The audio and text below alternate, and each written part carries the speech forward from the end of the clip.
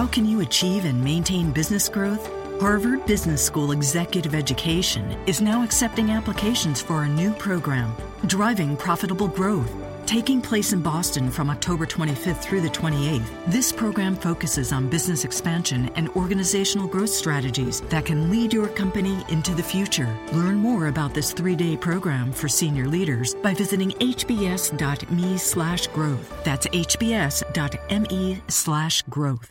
Welcome to Locked On Bucks. I am Eric Name, and this podcast is presented by Brew Hoop, and Brew Hoop himself, at Brew Hoop on Twitter, Frank Madden, and the living embodiment, I believe, of brewhoop.com. Frank Madden joins me. Frank, how are you? I'm good. We've been doing this since Brew Hoop's been around since 2007. How crazy is that? Next year, 10-year anniversary. Shout out to Alex Boder for starting it with me. That was good times. Oh, man. I got to talk to Alex about that it's been 10 years. That's crazy. Okay, God, we're so old. I think that's what just hit me. That's going to make for a good conversation before dinner, before this Cavs game, because normally I eat with Alex, so I'll have to bring that up. But obviously, Cavs game, that's what we're talking about. And this podcast brought to you by SeatGeek. And it's important that this podcast is brought to you by SeatGeek, because Bucks Cavs in the BC Tuesday night, and Frank, tickets are frustratingly cheap. And again, that might be because SeatGeek is a fantastic app that searches for the prices for you. They go to all the other websites. They figure out what the best deals are. They find them for you, and they put them on their website. And then you can go to the game. You can go to the app. You can search out exactly where the tickets are. You can find these great deals. But Frank, you don't have to look very hard on SeatGeek. It's kind of sad. I was on Saturday. I was on Wisconsin Sports Weekend with Justin Garcia on 620 WTMJ, and Justin asked me about the Giannis basically pleading for people to come out to Bucks games, whenever that was. I guess it was after the Warriors game, yep. Right? Yeah, and obviously that didn't happen. Predictably, that didn't happen on Monday against the Magic. It did not. And what was the crowd like on Friday, actually, against the Raptors? Was it or what was it like? It was probably one of the better non-Warriors games of the year, but that doesn't really say much. Probably a little bit less than opening night, but probably so the best non-opening night or Warriors game, I'd say. But yeah, and it's kind of those tough things. It's like just. And it's always the same. I get why the Bucks don't have great attendance and why they have to cut ticket deals to ridiculous levels to get people interested. On some level, I get it, because this is a small market that, first off, there aren't as many people, and the team has not been good in the last 25 years. Yeah. And so there just isn't really that kind of cultivated fan base that you need to, be a team that kind of sells out every night and expects winning and delivers winning and, just sort of has that loyalty. And there's obviously there is our hardcore fan base, and we know it exists because we know a few thousand people every day listen to us talk about them. Yeah. So shout out to all our listeners. We appreciate it. But you guys that are listening to this podcast aren't the people we're trying to win over and tell to go, make Giannis feel wanted and go watch him play basketball. It's just kind of hard as long as they're not winning consistently and kind of building that, consistent winner vibe or whatever.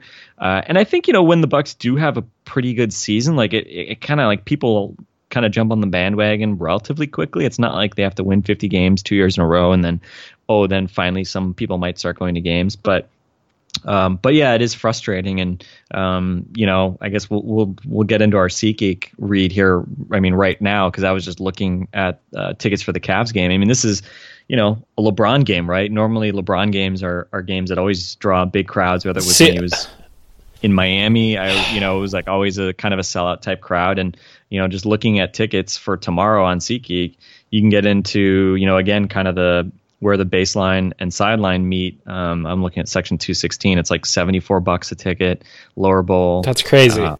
uppers or $10. That's and crazy. And so it's just, I don't know, it's just like really surprising. So yeah, if you haven't taken advantage of that LO Bucks promo code, check out SeatGeek, download that app, go to the settings tab, add our promo code LOBUCKS, get $20 rebate after your first purchase. And again, make Giannis happy. Put a smile on Giannis's face. Go support the Bucks. And I guess it is just crazy that the best basketball player that has played basketball, that I've been able to comprehend playing basketball. Giannis, right? We're talking about Giannis? Oh, I was not. But maybe that's the One case day. in the future. But like LeBron James is in town. The team that just won the NBA champ, so the reigning NBA champs, with one of the 5 best basketball players of all time, and it's not. How could tickets be that cheap? Go out and watch basketball. NBA basketball is awesome. The Bucks are awesome. The Cavs are awesome. LeBron is awesome. Like, go watch some basketball. Sorry, that was my. I just needed to say it. That's crazy. But yeah, go to SeatGeek. If the Bucks were like a movie, that I just pictured them running an ad, and what you just said, the Bucks are awesome, being excerpted for that, and just being like put in like really big font on the screen, like critics are saying the Bucks are awesome. Which is a little bit out of context. I don't know if you'd use that same glowing. I mean, term I would put like an asterisk if there you're- and say like Giannis is awesome, but Yes, he Giannis is is awesome. he is the Bucks right now, so the Bucks are awesome. Okay, so Cavs are in town. I guess first thing, we didn't get to talk about it a lot after the Magic game and the Raptors game, and we kind of touched on it, but I didn't get to go into it as much as I wanted to. And the Cavs being in town gives me a perfect opportunity to.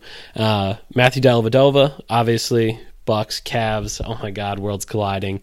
What is Delly going to do? How awesome is it going to be? But This is like, I mean, the only thing you compare it to is Durant versus OKC, Pretty or Miami and Cleveland when LeBron has switched. I mean, that's the Yeah. only possible comparison 100%. you could draw. As far as hyped up games go this year, got to be in the top 5.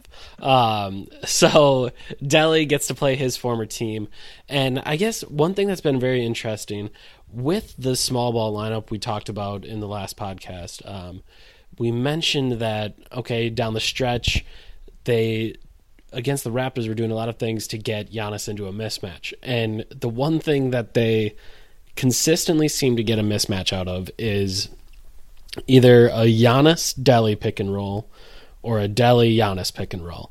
And in crunch time, seemingly this year, that's just been their action. Like, if they need a basket, okay, let's run a Delly Giannis pick and roll.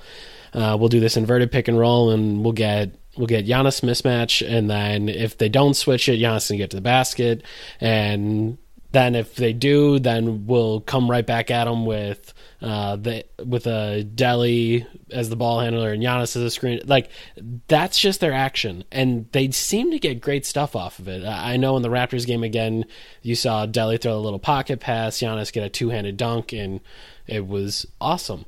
So yeah, the Bucks are awesome. But when you have, By the way, do you know who the league's pick and roll finisher is right now? You know who's in the 100th percentile in pick and roll finishing right now? You'll never guess based on what you were just describing. not so it isn't Delly.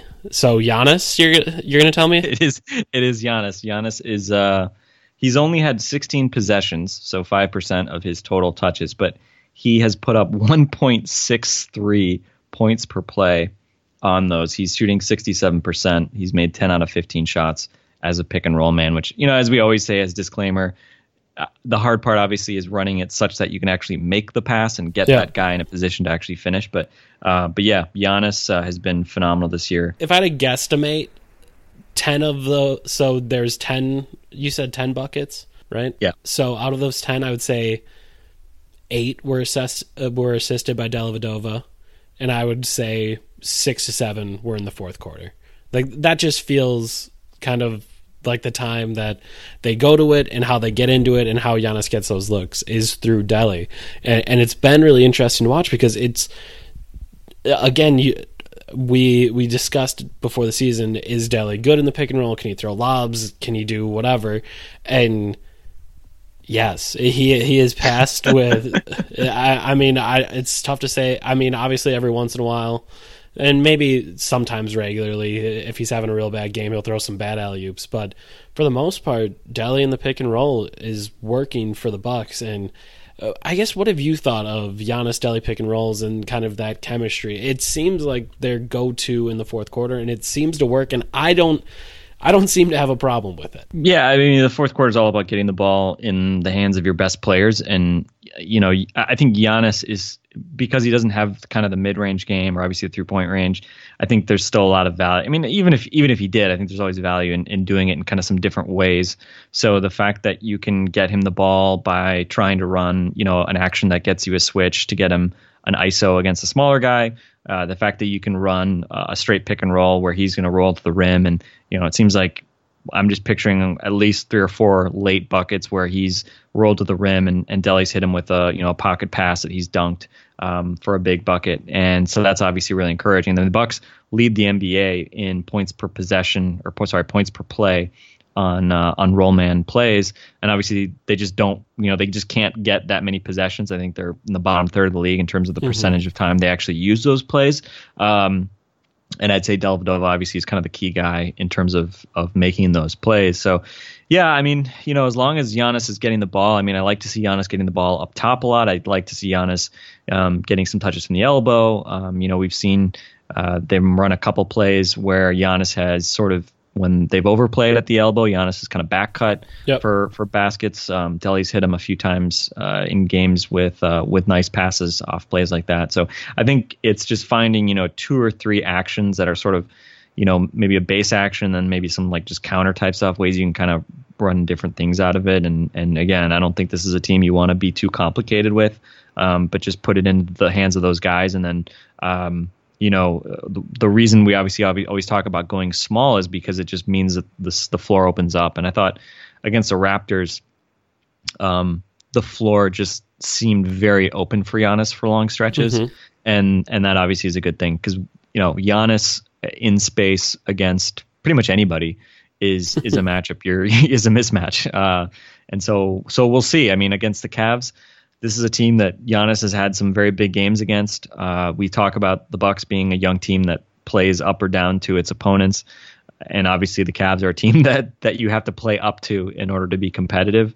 We saw Giannis have that big, I don't know, what was it, he scored 33 against them, I think, early last season on a TNT game.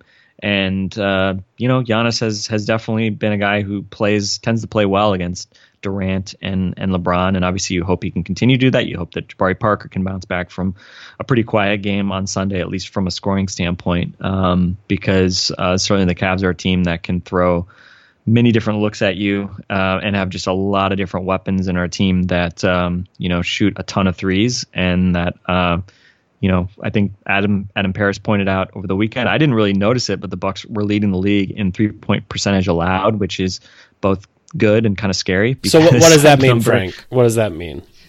3-point percentage allowed. So as Adam wrote, 3-point percentage allowed tends to be pretty volatile. So, and you were mentioning before we started that I think there's some numbers that I think their contest rates have been pretty good this year. Yep. So some of it you can control, obviously. I mean, if you just don't contest threes and they're just wide open, then that is going to hurt you more than if they're contested threes. But obviously, I think history has suggested that that's not a number that teams can control as much as some other things. So you just worry that being best in the league and your defense is still, middle of the pack against a soft schedule, that defense might be exposed more and more as you work into tougher teams, and also as maybe that number reverts back to the mean a bit. Yeah, and like you said, the Cavaliers are a team that could very easily take advantage of that. Taking a look at their offensive rating this season, 111.5 points per 100 possessions. That's second best in the league, just behind the Golden State Warriors, who are at 115, which is insane. Not that 111 isn't insane, but the Cavs just score the ball like crazy. And looking at some of their lineup data, their most used lineup is their starting unit with Tristan? Yeah. So Kyrie, LeBron, Kevin Love, J.R. Smith, Tristan Thompson, 199 minutes on the season and a 114.7 offensive rating. So, and a 61% assist rate. So they move the ball, they shoot a lot of threes, and they score the crap out of it. And that's pretty much what the Cavaliers do. I know we mentioned you were talking about how their defensive rating is just 15th, I think, in the league, and again that could be important, that the Bucks might be able to score with them, but scoring with the Cavaliers is a tall task. Yeah, I mean, certainly you think back to the Warriors game. I mean, that's probably the only team that you can compare. Maybe the Raptors. The Raptors, I think, they're third in offensive rating, I think. Yeah, and they have played those teams, and I think did they win in Cleveland or did they lose narrowly in Cleveland? I forget if they did, but they've been competitive. They lost in Cleveland, 121-117. Yeah, so they played the Cavaliers tight in Cleveland. So it's a game that, again, you just sort of hope that the team can get up for the way they have for some of these other good teams. And obviously you hope that somehow they can kind of get over the hump.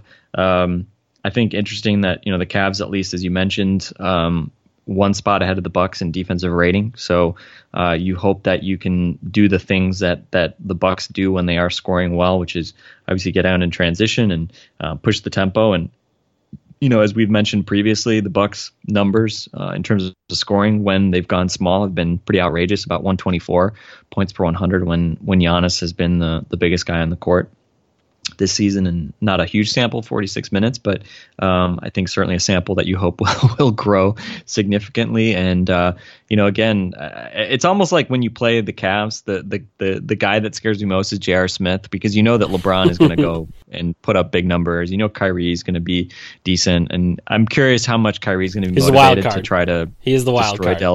Is he going to be motivated to really destroy Dellavedova because of, kind of like the murmurs you heard sometimes last year about like, well, maybe the Cavs are actually better when Delly's on the court because he just gets out of the way of LeBron. I'm sure that Delly will be bracing himself for that. And obviously, he's seen Kyrie and kept practice for the last few years. So you hope that. Kyrie, hopefully maybe Kyrie tries to do too much, but if anybody is capable of kind of going one-on-one and actually, being not hurting his team, it's probably a guy like Kyrie. So I think it'll be interesting to watch, and you hope that Giannis obviously elevates his game against LeBron as he often has, and that maybe the Cavs kind of overlook the Bucks a little bit and maybe just don't get up for the game the way sometimes teams kind of do. So maybe a late November game in Milwaukee. We saw, what was it, a year ago, I guess, a similar time of year the Bucks won in double overtime. I think that was last year, right? Am I completely mixing up my years? But I thought that was last year. Against the Cavs, you're saying? Yeah, or was that 2 years ago? Was my brain totally fried? It was last year, November 14th. Okay. Saturday, November 14th, Bucks won 108-105 in double overtime. That game I remember featured Jared Bayless actually playing good defense on LeBron James in like the second overtime. So that just tells you how weird that game was. Yeah, that was it. But yeah, it'll be interesting to see what the Bucks can do. One thing, I guess you kind of hope. Last year you mentioned that Giannis has 33 and that TNT game, and that was, I remember writing something at Milwaukee Magazine about how that was a little bit of Giannis's coming out party, that it was everyone understanding, oh, this kid's really good, and he's doing these things against a good basketball team in the Cavaliers. And I gotta say, I'm kind of hoping maybe this is that day for Jabari. Again, it's not going to be national TV or anything on Tuesday, but to just have a good one against the Cavaliers might might allow people to kind of see, okay, Jabari Parker is a good basketball player and someone that we should be keeping an eye on. So I think that would kind of be the hope, but we'll have to see what the Bucks can do tomorrow against the Cavs. And again, you should go see it. And you can do it very easily by going to SeatGeek. Again, it's easy to get our promo code, get a $20 rebate on your first purchase at SeatGeek by just simply downloading the app, going to the settings tab, clicking add a promo code, enter promo code LOBUCKS. Again, that's LO Bucks, and then SeatGeek sends you $20 after you've made your first ticket purchase. So go ahead, download the SeatGeek app, and then you can go see Bucks Cavs. You can go see the best player of this generation, and maybe Giannis. the best player of the next generation. Giannis is the next generation. This current generation is still LeBron's. Maybe the next one is Okay. Giannis's to have. But go out and do that. As always, thanks for listening to us. Go ahead, subscribe. Check it out on brewhoop.com. Our posts are there pretty much every day for you guys to check out. Go ahead and do that. And for Frank Madden, I'm Eric Name. We will talk to you later.